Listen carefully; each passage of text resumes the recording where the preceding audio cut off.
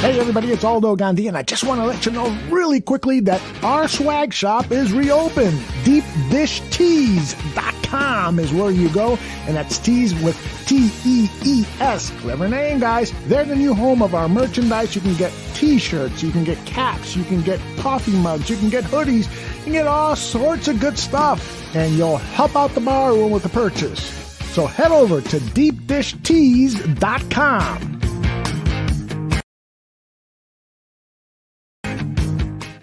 Who should be the next head coach for the Chicago Bears?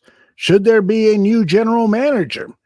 Are you ready for the Bears to play at, let's say, Ronald McDonald Field? Those are 3 of the 7 questions I'll pose to Buffon and Ellis on this edition of the Bear Debate.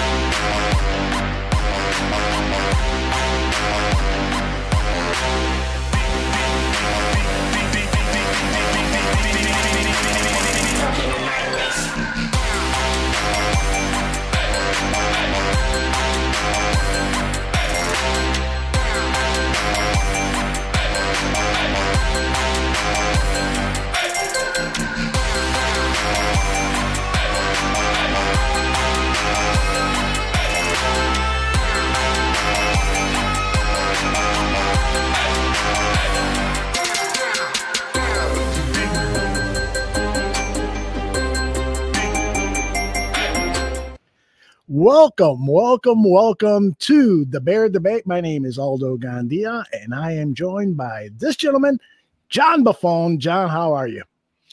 Doing pretty well, Aldo. We're coming down the home stretch here. Not much to play for the Bears, but plenty to talk about, especially as soon as that last game's over. There's a lot to talk about. Yeah, exactly. There's more to talk about what could potentially happen with the Chicago Bears in their play on the field, although they did play well Sunday, at least good enough to embarrass the Giants, which may not mean a lot at this point, given how bad that team is.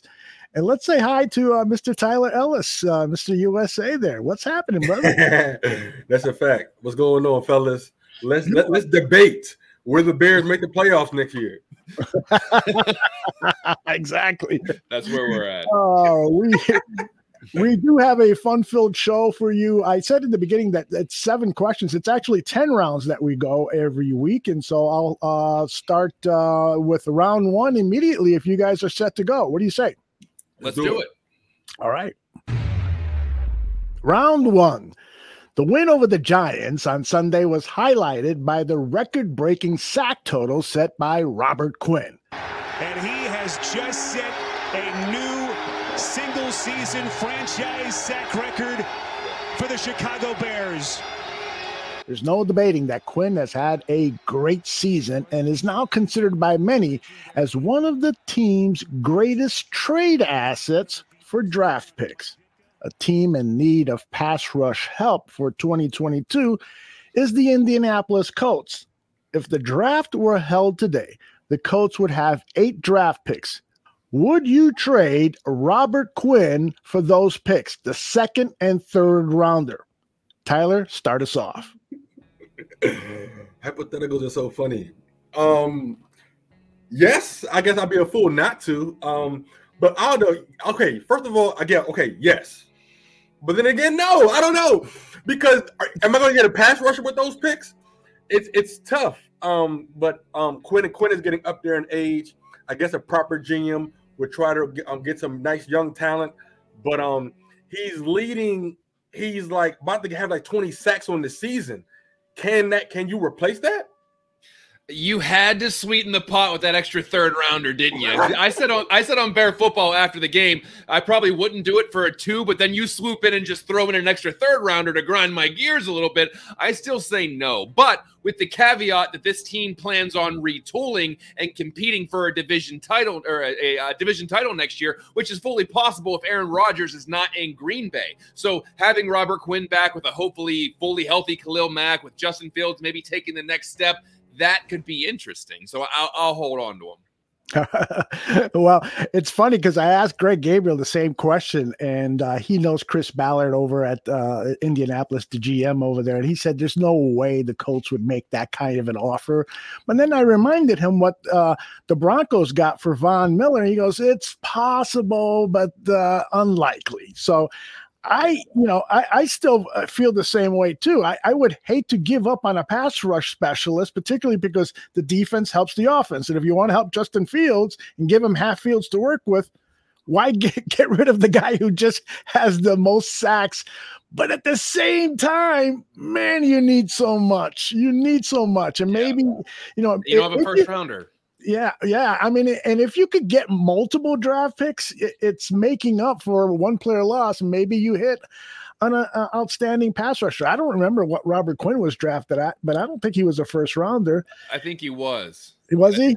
I think he was a first rounder out of UNC. I could be wrong. I didn't do it. But I think he was a pretty high draft pick. But to your point, Aldo, if you're sold on Travis Gibson, maybe you're thinking, okay, him opposite of Khalil Mack, and then you use those second rounders for a wide receiver and a cornerback, and you address some of those holes that you have because you need a lot. But you hate to see a guy that just had 20 sacks and be like, all right, later. I hate to see that. And he's under contract, and he's like not even in the contract year, and so you got an asset who's already performing. Like, you might as well, hang on to him. You all right? You know what I'm saying? Why not? Yeah. Even if it is for just 1 year, because you probably can't afford him after the 2022 season. So that's a factor, too, because his contract is up after next season. And so you would essentially be losing him. And it's unlikely you would re-sign him. But, that's too far off in the distance to even consider right now, I guess. Don't worry about that. Yeah, exactly. All right, let's head over to round 2. Bears right guard James Daniels is set to be a free agent. Should the Bears try and re-sign him or take a chance and try to sign a player who might be at least equal in talent but demand a lesser contract, therefore helping the team with their immediate cap issues?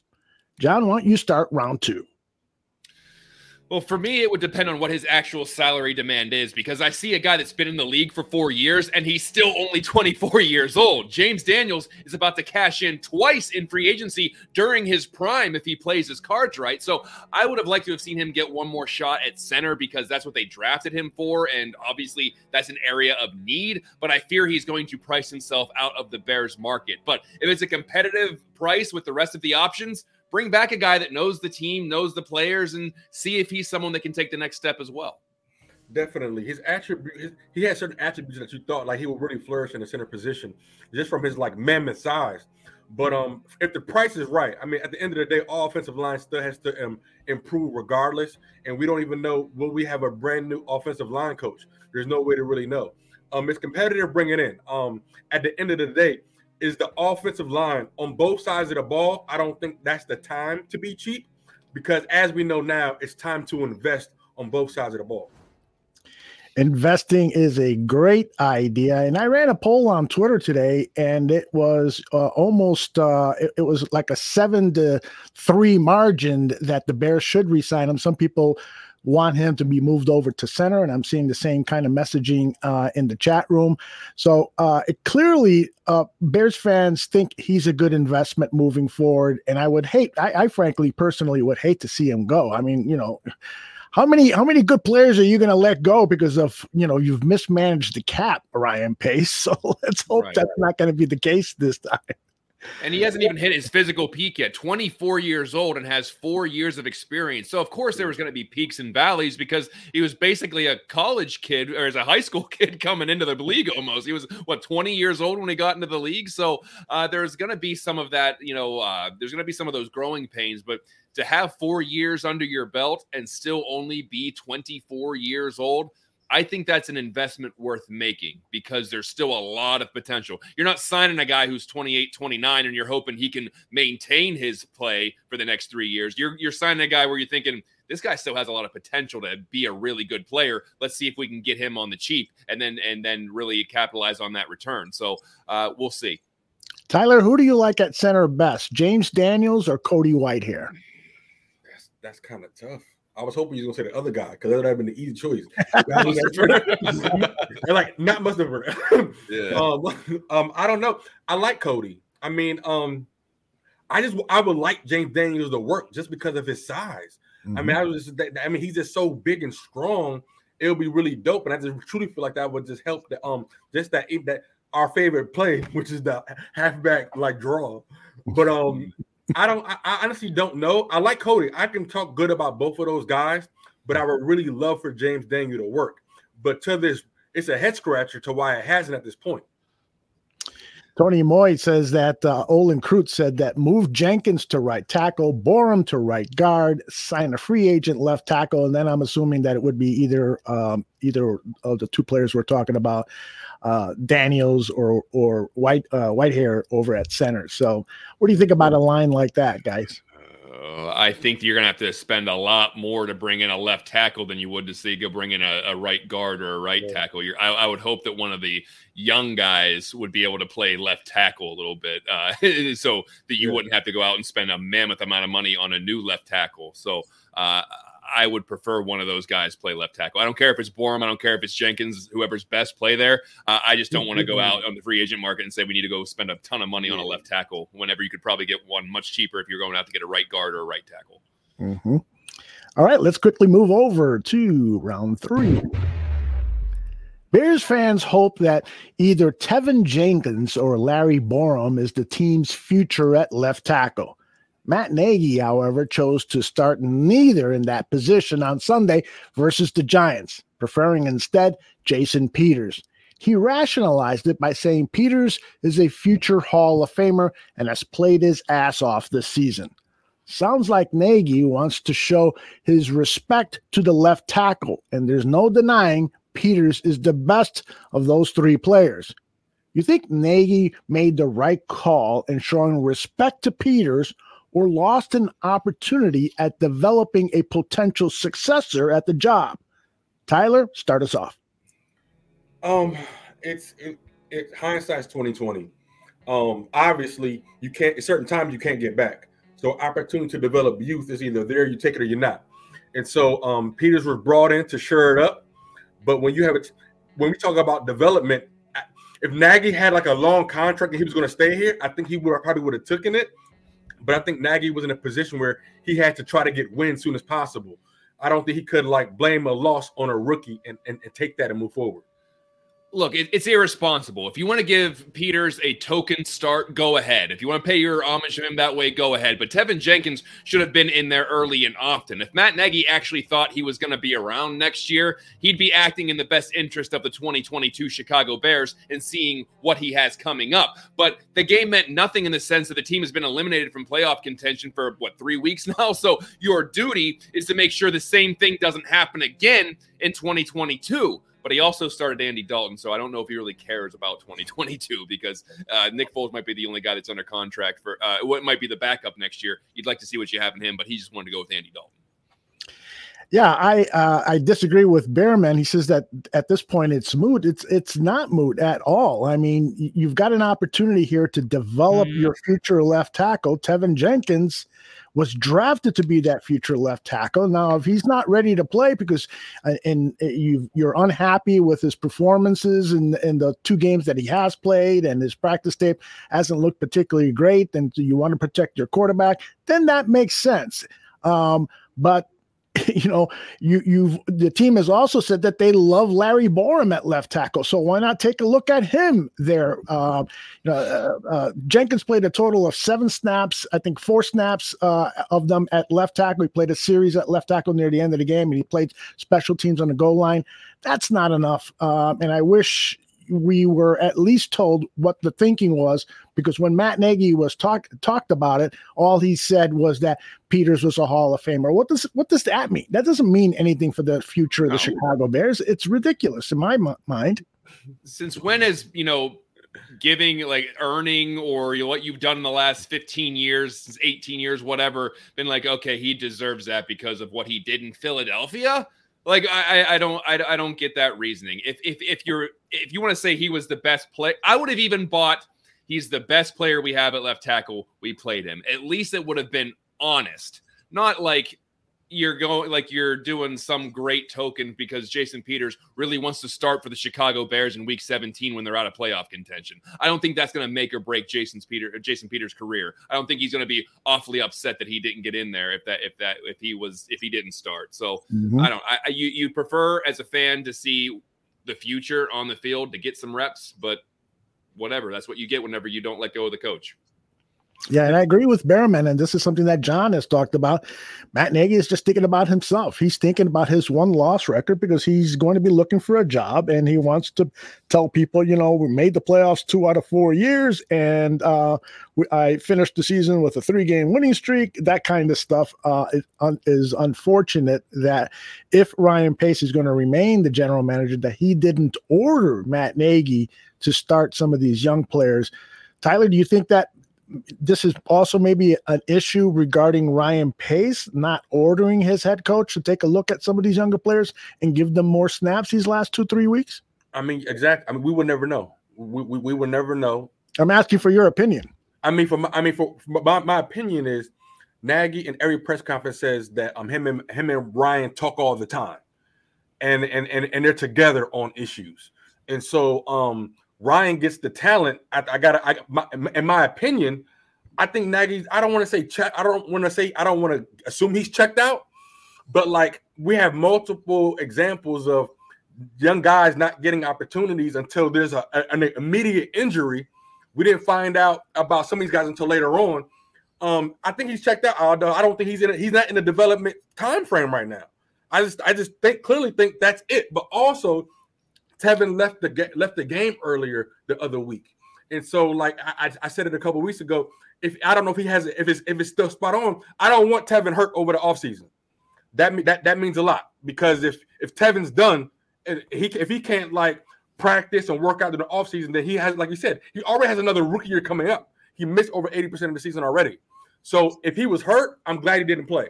But once again, Nagy needs to say that.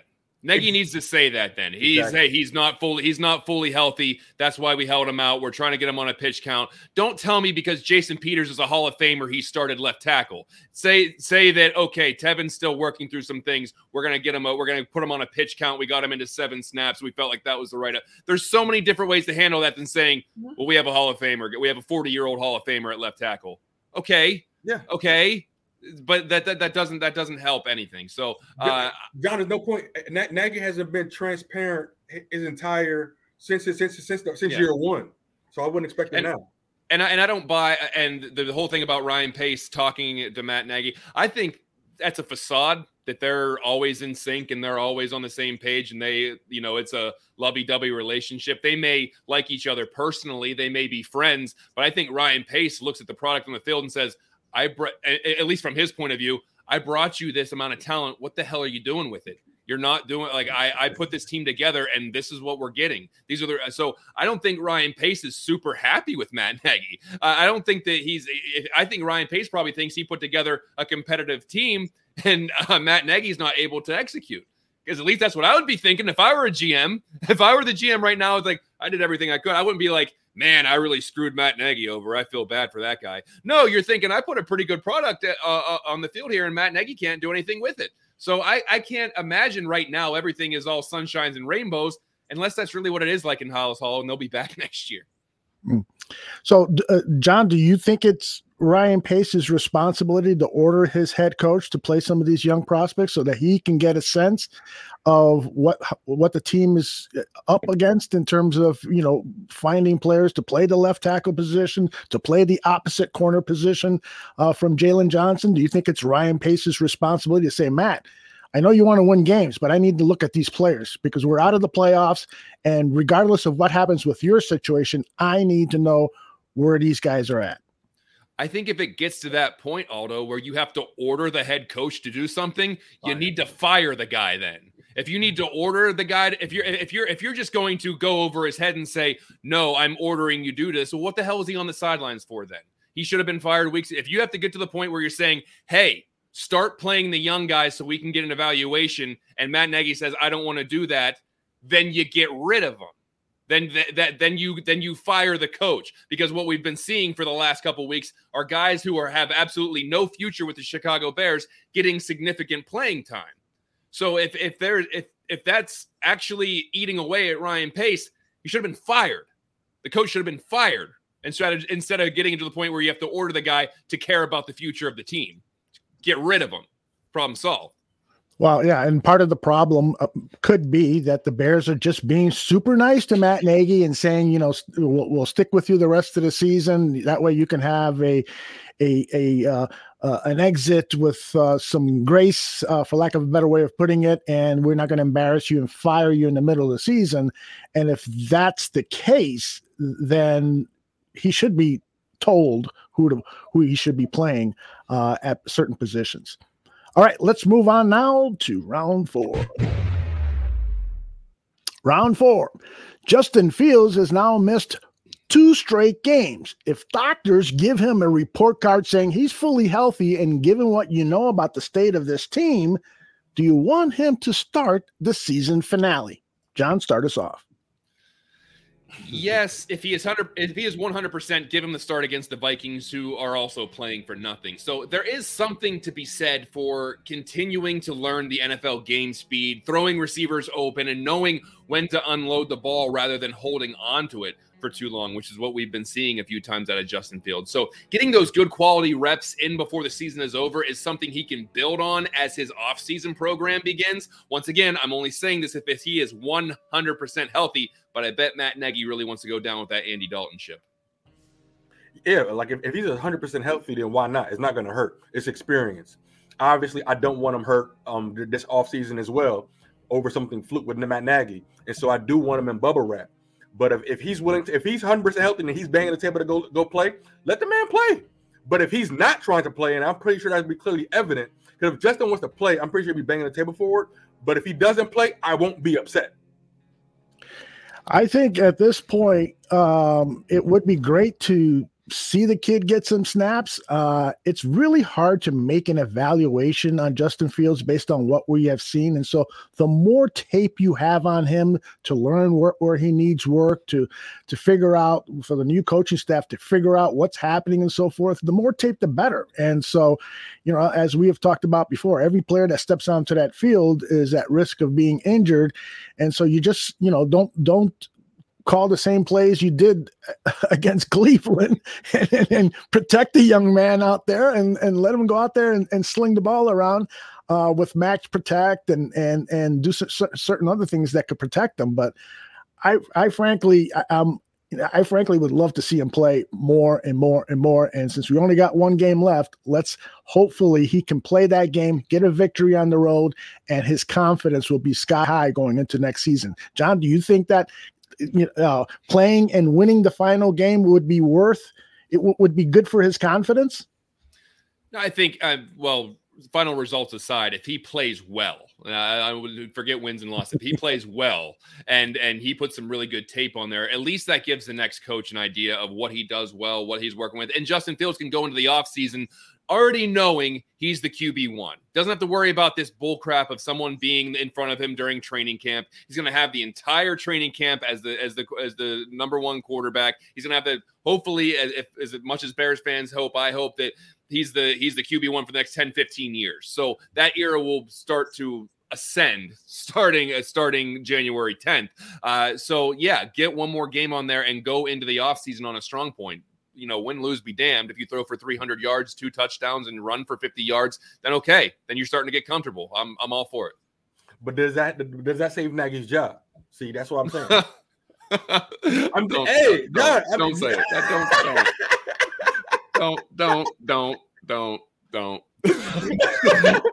That's what I'm saying. Don't play. Let's go. So we can just move on.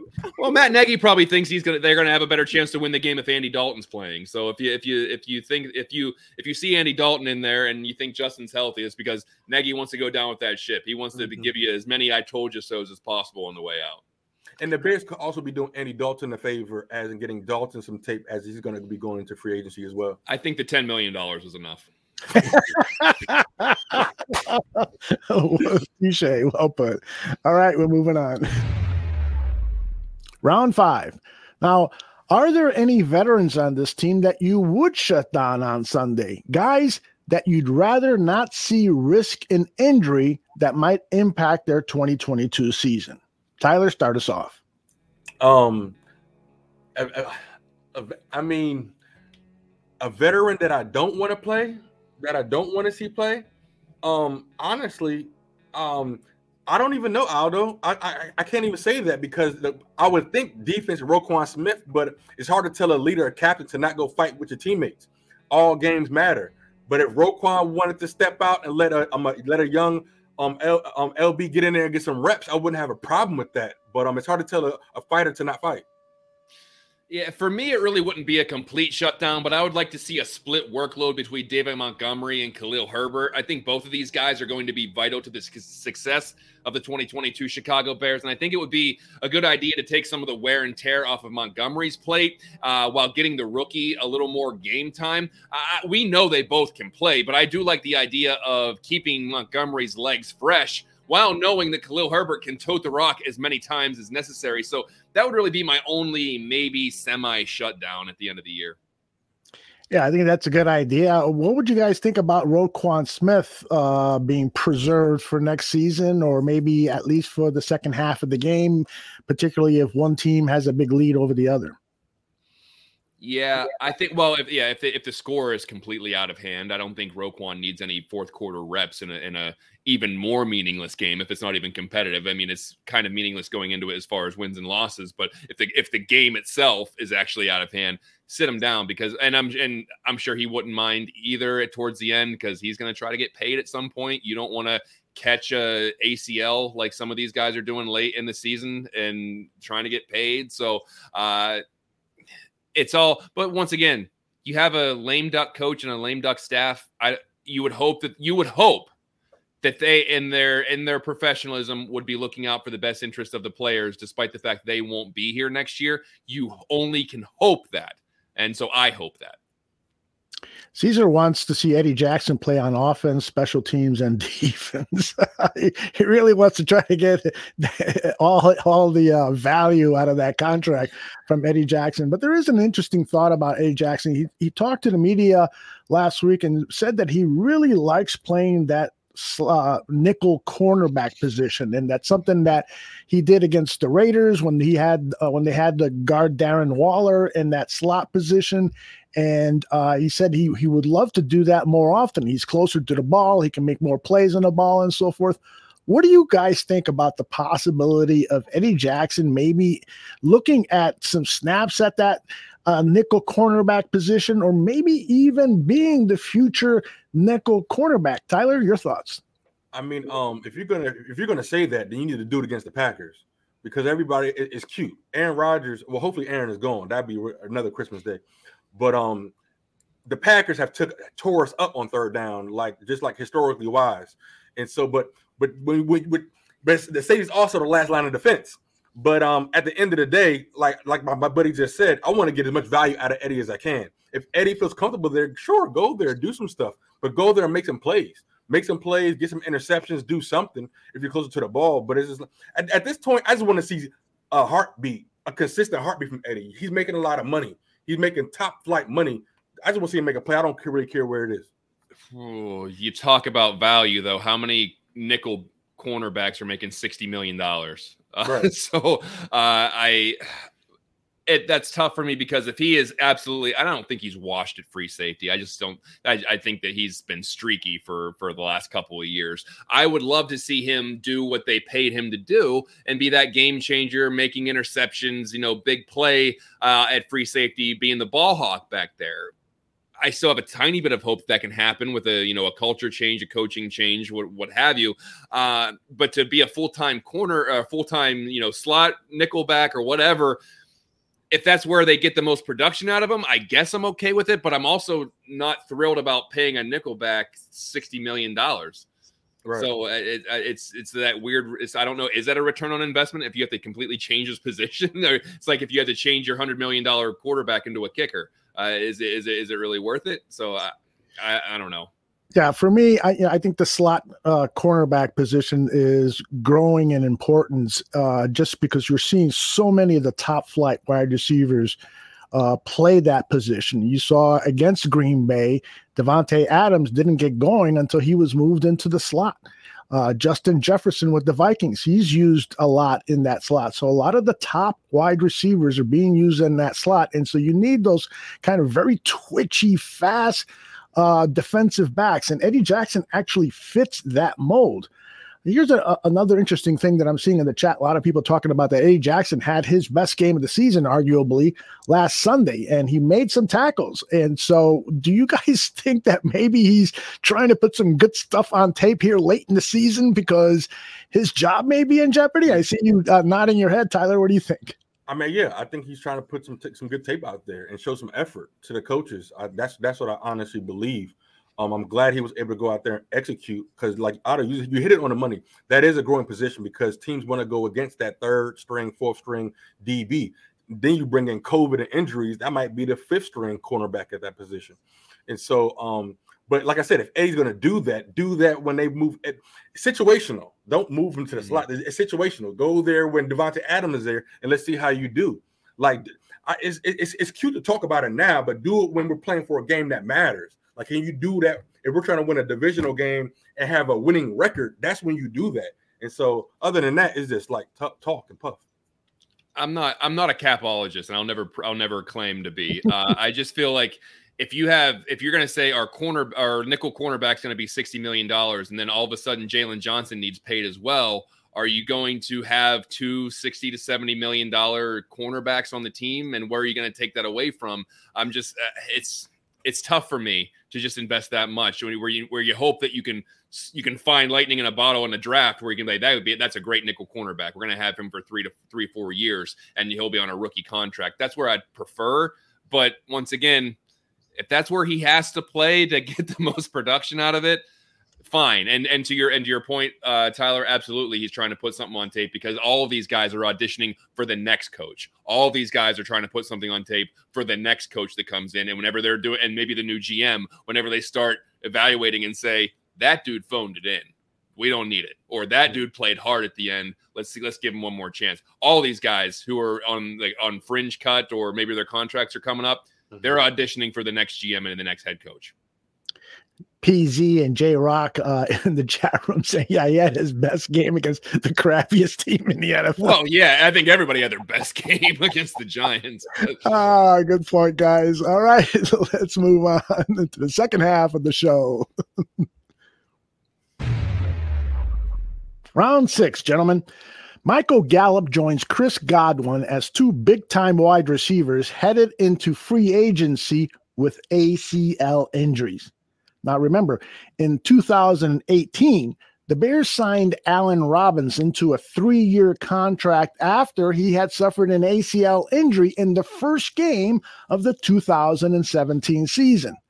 At the time, the signing was applauded because it was a bargain price for a young wide receiver who had a Pro Bowl season under his belt. If Gallup or Godwin can be signed for a bargain price, do you want the Bears to risk signing one of them, knowing that the player might not be available in the season opener and may never play at an elite level? John, we'll start with you. So both receivers will be 26 when the next season starts. That means, in theory, if you sign one of them to a 3 or 4 year deal, they'll still be in their prime for the duration of that contract. The big issue for me, however, is not that they tore their ACLs, it's when they tore their ACLs. Godwin tore his on December 19th. Michael Gallup tore his on January 2nd. You'd love to think they'd be ready for the start of the season, but who knows how the recovery process is going to treat either one of them. Look at Tariq Cohen. He didn't play all year. So for me, it comes down to how much of a bargain do you get for a guy that might not even be 100% until 2023. That's 1,000% correct. I mean, they might be available if we make the playoffs, but like that could be a joke as well. But like you said, but is it an investment to the future? Can you get a guy like that? I think that's going to depend on the coaching staff. It would be cool. But but how much money is that? These guys know their value. Got a Super Bowl ring, and so will his agent allow him to do that? Go play with the Bears for a little bit, get some free money. Yeah, it's really a tough call to make an investment on all those guys because of those ACL injuries were so late in the season. Now, the initial report, I think it was from Adam Schefter, is that Gallup's ACL is not as bad as Godwin's, that it's a partial tear of the ACL. So perhaps he could be ready for camp or for preseason or maybe just the start of the season. But boy, getting any one of those guys on the team would be great, but it's got to be at a bargain price. Man, there's so many needs on this Bears team. It's really scary, isn't it, John? Yeah, and this is the point that I drove home, months ago. It's the worst part about it is that the Bears are an aging team, and they're average to sub-average aging team, and they don't have much draft capital. So it's like, can you think of a less enticing position? Not to say that the GM job's not enticing, but I'm just thinking, if you had a starting point, you're like, okay, we're the oldest team in the league, a lot of needs, we're not very good, don't have very, very many draft picks. Cap's not in a great situation. So, okay, then what else? So, that's they got some things to work out. Well, and that's why it's really, really important to bring in a head coach here that could attract free agents at a lesser salary. But we'll talk about the future head coaches in the questions ahead, right, guys? Good teaser. I did it. Here it comes. Question number 7. Round 7, gentlemen. 7 years ago, Ryan Pace took over as general manager of the Chicago Bears. Since then, they have 0 playoff wins. Is it time to make a change with the general manager or keep Pace and hope that the third time he selects a head coach is the charm? Tyler, we start with you. I'm hopeful. I want him to pick the regular coach. I mean, we got to think about it. They're going to try to keep continuity. We all want those coaches or those GMs that are going to stay around forever. But Ryan Pace, I'm kind of more pro Ryan Pace. I don't mind if Ryan Pace stays. I don't mind. I don't know why. But if he leaves, then I'm cool with it too. But he has to hit on the next coach, which is still a gamble. Is it time for a change? You can't. Is this what's the timetable we're working with? Like, it's all up to the ownership at this point. Yeah, I think you have to move on because if you bring in a new head coach to guide Justin Fields' progression and the Bears are still not constructed in a way that they can compete in 2022 or 2023, but Justin Fields looks like he's taking leaps and bounds, are you going to fire Ryan Pace and then hamstring a new GM by saying, hey, here's your head coach and here's your quarterback, good luck? That's kind of what we're seeing with the Giants right now, and I don't think anybody envies that situation. So I think this situation necessitates changes across the board. Yeah, if you know me, you know that I'm not Ryan Pace's biggest supporter. Although I got to say, Lauren Cox on his Locked On Bears show, which we'll be playing a clip on the Dan and Alda show later this evening, he went out of his way to gather up all of the pluses that Ryan Pace has had at drafting players who have made the team, have been productive and free agents. He also listed some of the negatives, but he went out of his way to put together a healthy list of positives that Ryan Pace has had during his tenure. But the bottom line is this: one playoff game and it's a loss. So does it really matter? I mean, if you've had some hits on draft picks and player personnel decisions, if you're not winning in the postseason, Tyler, what do you think? I mean, you're right. That's really it right there. You said one playoff up there. Like that sucks. And that's borderline unexcusable. But at the same time, who are you allowed to pick? Who's picking the head coaches? Who has the final say so? That has to fall on the GM. And so yeah, I mean, that sucks. That's reality. That's reality. Maybe we get surprised and they're both gone after the season. And I wouldn't be shocked, Otto, to that point. One playoff appearance and it's a loss. That's no bueno. And see how much we just discount last year's playoff because no one really thinks it was a real playoff appearance. Right. Yeah. See, yeah. So that's seriously that's how impressive that was. To your point, every time I see people aren't. I'm not going to say there's a big mob defending Ryan Pace, but I will say that whenever people are discussing it, they say, well, aside from X, Y, and Z, look at A, B, and C. But you're thinking, well, hey, X, Y, and Z still happen. Like, those are still detriments. So I think that you kind of have to. And I get people in the chat room saying it's a risk to, do the sweeping changes and you have to do it. Guys, it's the Chicago Bears. There's a risk no matter who they hire. There's a risk no matter what they bring in, and it's the whole argument. Would you rather choke on greatness or nibble at mediocrity? We know what we're getting with Ryan Pace. We know what we're gonna get. I'd rather try to go out and be the kind of franchise I want to root for. I want if they, there's going to be a risk in the head coach. If Ryan Pace picks the head coach, there's a big risk in that. Look at the track record. And so there's going to be a risk if they go out and they get a new GM. But I'd rather take that chance and say, "Holy crap, we got what we needed. We got two guys in there, and maybe a football ops guy in there as well that can actually run the franchise." About 2 hours ago, here on the Score Sports Radio, Hub Arkush told the Parkins and Spiegel show that what he is hearing from multiple sources at Halas Hall is that Ryan Pace is going to remain with the Chicago Bears in some capacity. It could be the general manager position, or he could be bumped up to the executive vice president of football operations or some position.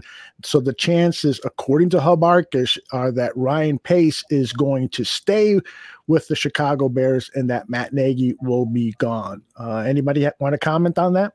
He's getting promoted? So Ryan Pace is getting promoted. What other industry would that happen in? Hey, we're really not happy with the job you've been doing. We're gonna promote you. How does that sound? It's like the diner that John said the Bears. Oh yeah. Oh whoa! You burnt a salad? How would you like to be the nighttime manager? That sounds great. We're gonna put you at the register where you can count all the money. Oh yeah. Would you like to do the billing after all this? Be our accountant? That sounds awesome. Good. All right, let's get to the next topic here, which is one that a lot of people have already been talking about in the chat room. Let's move on. Round 8. It's time for you to suggest one head coach candidate you would like to see the Chicago Bears interview to be the 18th coach in their 100-plus year history.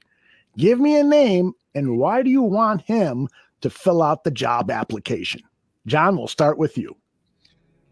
Well, I think I already know who Tyler's going with, but I definitely want to see them interview Todd Bowles. Now, I'm not saying they need to hire Todd Bowles. I'll really start jumping into my coaching candidate research at the end of the week or so. But the report on Bowles is that he has a knack for helping young players develop, and he makes specific game plans for specific opponents. And you hear that? Adjustments? That's something we don't get a whole lot of in Chicago right now. So I don't put much into the stock of his struggles with the Jets. Who has done well with the Jets? I'm not going to say that was a complete failure. That was all on him. I don't know. I like him. So I kind of want to throw your screwball, John, but I'm going to tell the truth. Josh McDaniels. I knew it. I knew you do it. Josh McDaniels. This is my time just to make that claim for him. I know people have a bad take on him for what happened, not just in Denver, but just also about giving up on the coach job and everything. But I want to separate the two, and I'm going to go over. There's a difference between like the head coach and the offensive coordinator. But what I do like about Josh McDaniels, again, just looking at the development of Mac Jones of this year long. I mean, he's the top flight rookie with a winning record. I mean, just that alone. And so being able to give Justin Fields some type of structure system, if it's not Josh McDaniels, it's somebody with his due diligence. Because regardless of ego, Josh McDaniels was able to get along with Cam Newton and give Cam a couple of highlights. That's something that I would just like to see in Chicago, because regardless of talent, the Patriots receivers have always been able to execute and make the playoffs. Obviously, yes, it was a lot to do with Tom Brady, but Josh McDaniels, the system that would be able to be in place, I believe, will revolutionize the Chicago Bears. We're below zero, guys. Just understand where we're at. we're below. So for Josh McDaniels to come in here and give us some of that winning culture, we're saying what you want. The guy has won. So he knows what winning tastes like consistently, not just a one flash pan. So Josh McDaniels I would love to see the Chicago. I've been pound taping for this guy for like 3-4 years now. It was interesting. David Kaplan on his show, I think it was this morning, also advocated for Josh McDaniels, saying, look at what he's done with their rookie quarterback. But he also said that there was a publication in Boston that quoted McDaniels as saying that Justin Fields was his favorite quarterback coming out of the draft. John, does that give you maybe the feeling that Tyler might be onto something here? Well, sure. I mean, I don't care I don't care who anyone's favorite is. That doesn't mean that they're going to be good at their job. I wouldn't mind Josh McDaniels. And I don't hate that. People call some of these coaches retreads, and some of them are not, because the first stint was kind of unfair. And Josh McDaniels may have got his first head coaching job way too early in his career. Maybe he was too young. He got a taste of that, and he went back to New England. He clearly didn't burn too many bridges in New England, because they welcomed him back with open arms. And then you see what he's doing with Mac Jones, although there was a game where I think he only threw 3 passes, but it wouldn't be, as far as I'm concerned right now, it wouldn't be the worst hire in the world. But I think as long as he can be a leader in the locker room, and he can be a leader and always have his players' backs, then yeah, I need that. I'm being real meatballish in this. I just want a strong leader that people can say when they talk, you listen. And there's a few guys in the league that do that right now. When Mike Tomlin talks, you listen. When Belichick talks, even though it's not that much, you listen to it. When the guy, even like Mike Vrabel, talks, you listen. So I want one of those guys that whenever you talk, that guy has high character, high respect in the league. I want to learn from this guy. I want to play for this guy. That's the kind of person I want as the head coach for the Chicago Bears. Not some guy with a clipboard, not some guy who's trying to be friends with everybody, not some guy who is just, this brilliant mastermind but has no real head coaching ability. I need a leader of men in there. Thanks. And a lot of people in the chat room are against Josh McDaniels for that reason, because he made a commitment to the Indianapolis Colts to become their next head coach and then pulled out. And, we all, of course, know the story of what happened to him in Denver. So character might be an issue in some people's eyes with Josh McDaniel. Another name that has come up a lot today in particular is Jim Harbaugh, because there was a report in The Athletic written by Bruce Feldman that Harbaugh is thinking about making a return to the National Football League. And in the very last sentence of the article, after mentioning a couple of possibilities, he wrote, and Chicago is a possibility too. So what do you guys think about Harbaugh returning to Chicago, not as a quarterback, but as head coach? Tyler. I mean, it'd be a nice story. It'd be nice headlines. That's really all I got. I mean, I like he has attitude. He has grit. I like what he came in with the 49ers with originally, but I'm not, it doesn't really move me.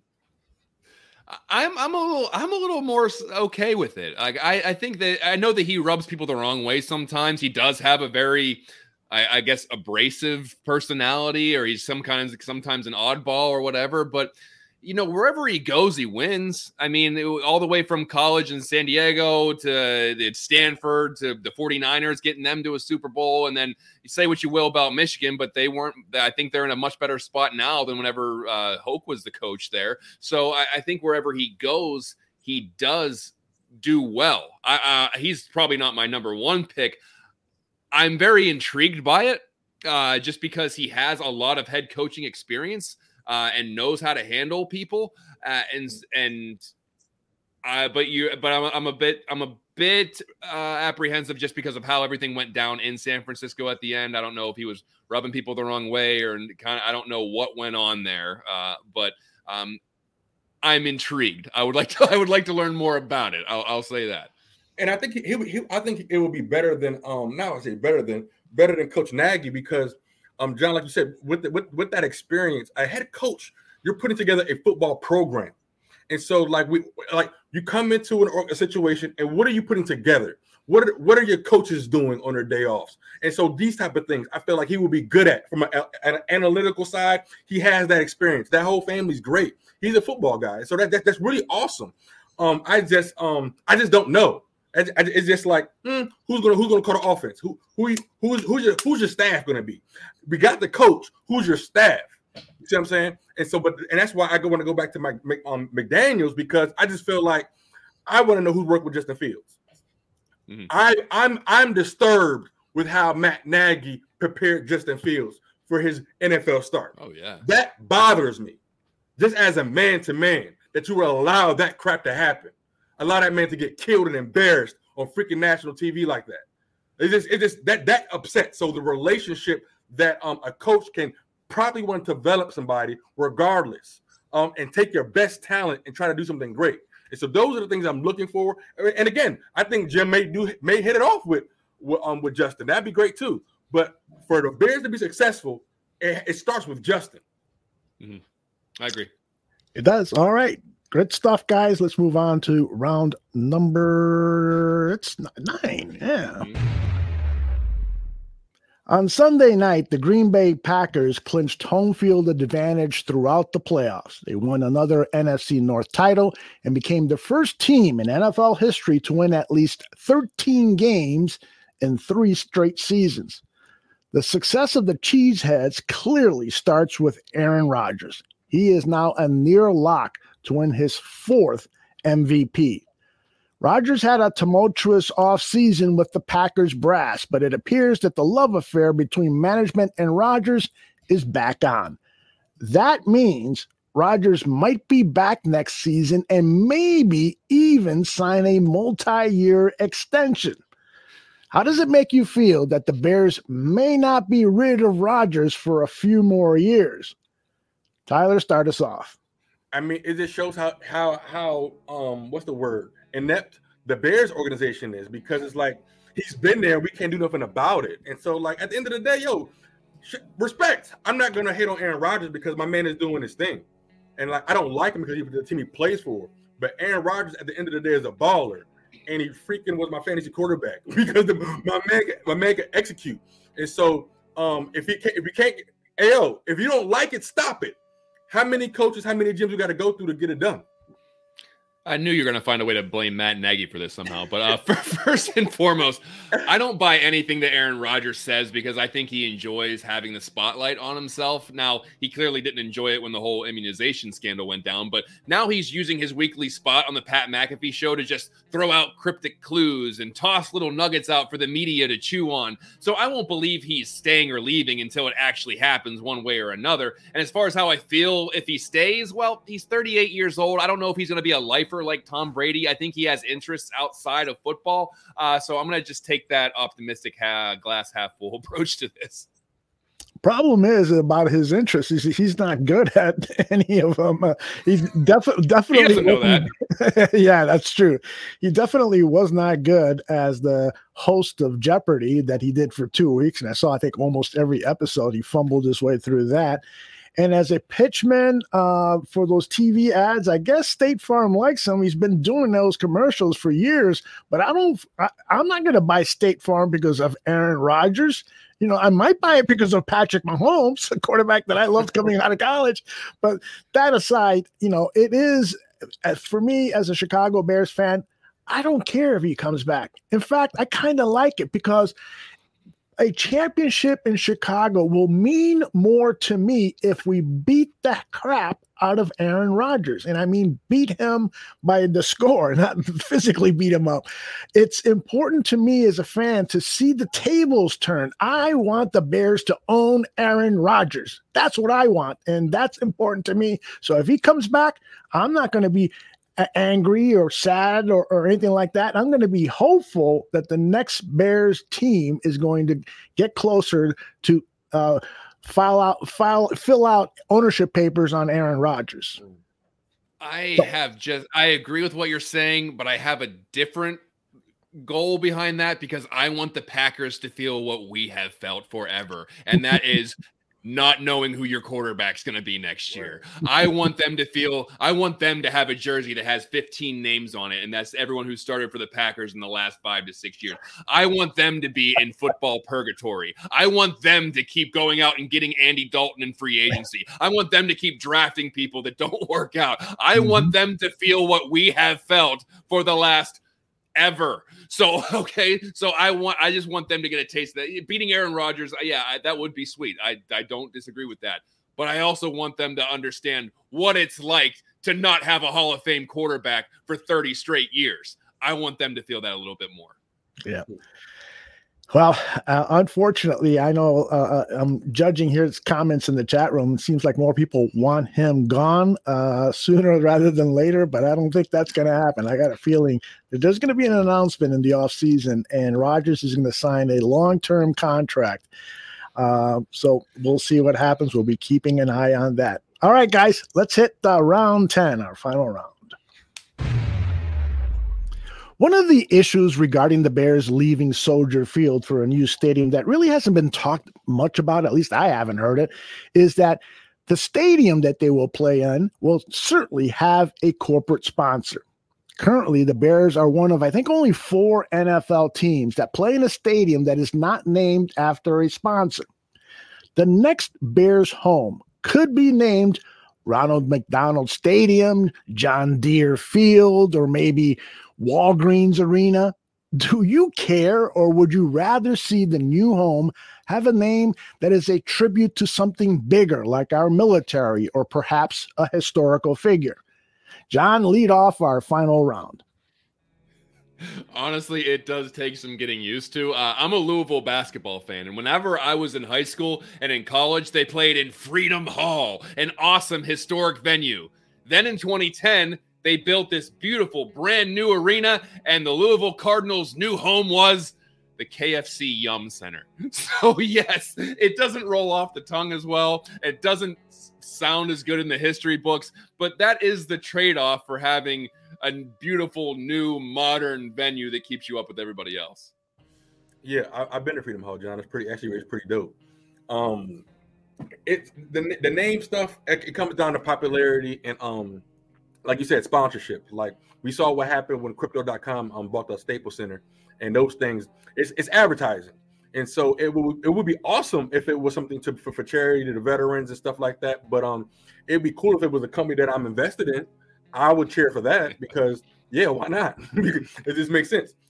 When it comes to the name out, it's all about the money, and it's all about the money in that regard. But I would love to see how they will give that back. Yeah, a lot of people are. I just saw a comment here. Was it from suggesting that it be named George Halas Stadium? And Jesus, and I would love to see it named George Halas Stadium, but it probably will be something like McDonald's George Halas Stadium. There's going to be a corporate name attached to it.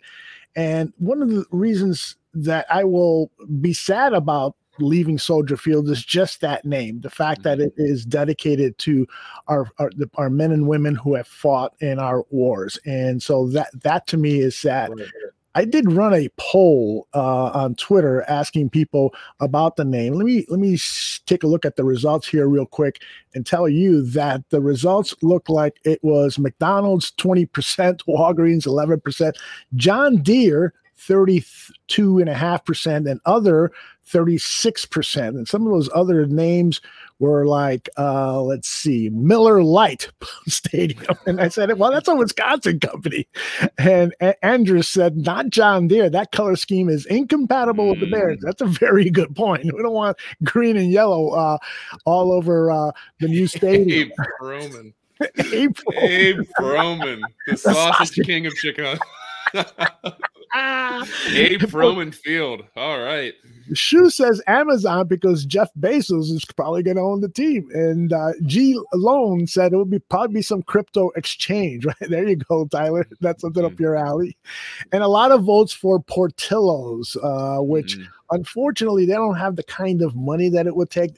I actually did the research on that. They made $325 million last year, and it's going to cost some $40 to $50 million for that sponsorship. So I doubt that they're going to dig deep for that advertisement, particularly because they're just a local company. They don't have Portillo's in well, there are some Portillo's in other cities, but they're not like a Boeing, like a McDonald's, and a global or at least American company.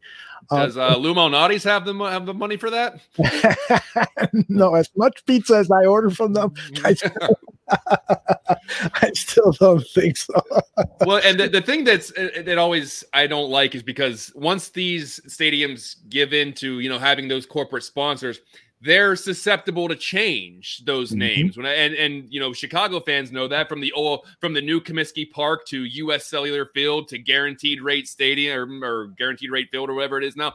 Those are always susceptible. The Staples Center is now what is it? Tyler Crypto, whatever it is. And so it's always susceptible to change. I went through this in Pittsburgh because when I was growing up, I went to Pirates games all the time, and we were in Three Rivers Stadium. You couldn't get more Pittsburgh than that. Three Rivers Stadium. The Pirates played there. The Steelers also played there. It was awesome. It was right on the rivers. It was one of those, cookie cutter stadiums, but it was Three Rivers Stadium. It was really cool. And then in 2001, they built the new stadiums for both baseball and football, and at least they retained some Pittsburgh to it because it's PNC Park, which is Pittsburgh National Corporation, big banking chain out of Pittsburgh, and then Heinz Field. It doesn't get much more Pittsburgh than Heinz Ketchup. So at least it retained a little bit of its Pittsburghiness, if you will.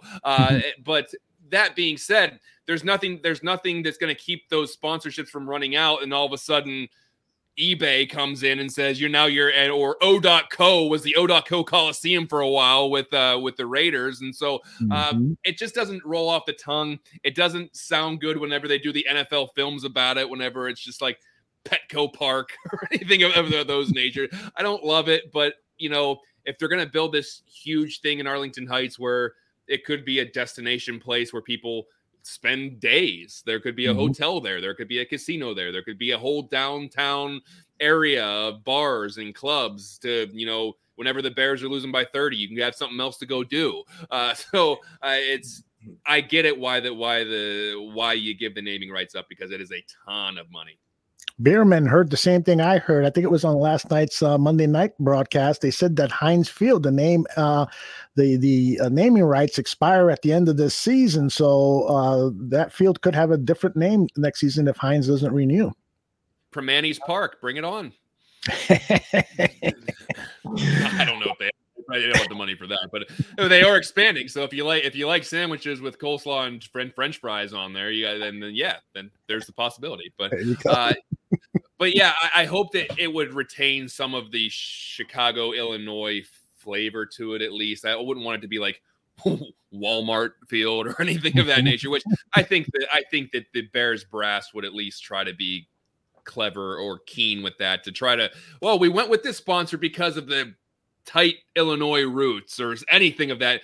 There's plenty of places in Illinois where they could probably get a sponsor. So I hope they at least retain something of that nature. Come on, Tyler, come up with some money. We'll call it the Gaines Stadium. How about that? There you go. That'd be pretty awesome. Hey, there's nothing. The barroom field. I mean, Aldo, you dig into that vault you got in the studio there and start delving out the shekels. Where's my piggy bank? Oh, I broke into it last week. Guys, great job. John, why don't you tell us what we're going to do next week, because we're doing something special with this show. Yeah, so at the end of the season, Bears season's finally over. Very sad. We only got a few in-season shows left. So for the finale of Buffon 55 next Wednesday, we're actually going to merge the Bear Debate into Buffon 55, and we're going to have a big blowout extravaganza to talk about the 2021 Bears and the 2022 Bears moving forward. So we're having a merger. It's the Flintstones meet the Jetsons. We're having the Bear Debate meeting Buffon 55, and we're going to bring in some other people from the barroom as well, have a couple of guests on there. We're going to have one big season extravaganza finale show. Hope everybody can join in and throw your comments in. We'll be reacting to the chat room all night. It's going to be a real fun time. Both of these gentlemen are going to be on that broadcast, so we're going to bring it along with a couple other guests as well. So going to be a real good time. Same time as Buffon 55, 7 Central, 8 Eastern next Wednesday, but we're bringing the shows together. We'll see if the immovable force can – what is it? The unstoppable force versus the immovable object. Yeah, I screwed that up real well. But yeah, it's gonna be a good time. Good, Tyler. What you got going on, brother? Looking forward to Chicago Bulls playoffs and everything else going on. I'm actually excited to make my debut on the Buffon 55. I've been waiting. Yeah, I've been waiting for that invite, and so a great show, John. I can't wait. That's gonna be a lot of fun, brother. And honestly, brother, it's just like as the season winds down, I'm excited about the future. Truly excited about the future. But all champions are made in the off season. And when the Bears shut down, we're gonna go to work, and we can't wait to come back and just hang out with you all. Thank you all for being with us. We don't take that lightly. But in all honesty, I just really gotta say, I'm blessed beyond my deserving, and I serve an amazing God, and I'm truly blessed to have some amazing co-hosts that we get to do this every other couple of days, because it feels really, truly awesome. And I appreciate everything you all bring to the table. This isn't the finale. We can still got another show, but I just feel like that's where we're going. But, and we got one more after the Bears game on Sunday. Exactly. And so, but what's on my heart is just my queen, my world, my Lady J, and she's somebody that I'm fighting for, along with my 3 princesses, and yeah, man, to God the glory. Let's be great and bear down. There you go. Bear Truth 9 has a quick question before we get off. He says, if we did get Jim Harbaugh, do you think Vic Fangio would consider coming back if he's fired? Because, of course, Vic Fangio was the defensive coordinator for Harbaugh. And so if Fangio is fired, do you think he might do you think Harbaugh would want Fangio back? Quick thoughts on that before we pull the plug on this one? Wouldn't mind it at all. Bring Vic back. Plenty of guys on this team played for Vic. I don't know. I think that if you told me that next year it's going to be Jim Harbaugh and Vic Fangio running it, I'd say, okay, 2 guys that both have head coaching experience. Both guys have had success in this league. Vic Fangio has been a very successful coordinator. Yeah, we took some pot shots at him occasionally. Sometimes he drops Khalil Mack in the coverage too many times, but he is a very good coordinator. And having Harbaugh on the other end, that would be they had a winning combo in San Francisco. Mm-hmm. Yeah, you wouldn't mind it, right, Tyler? No, I wouldn't mind it. It'd be interesting. You see what happened in Washington when you saw Rivera and Jack Del Rio come together, and they actually turned the organization around, and I think it'll go turning up. So it'll be a nice, cute experiment. But it's just like I think when we go, whatever we decide next, it can't be a quick pull unless it's like absolutely horrible. And so whatever it is, we got to let it play out for the next 2-3 seasons. If the Bears come back next year and I don't want to say 2 or 2 something, but like we got to let it play out. And that's what we can't keep changing, because if we keep changing it, it's never going to stick. Whoever the quarterback, as long as it's development, we got to see development. But that's on the leadership to get that right during this offseason. There shouldn't be any question marks.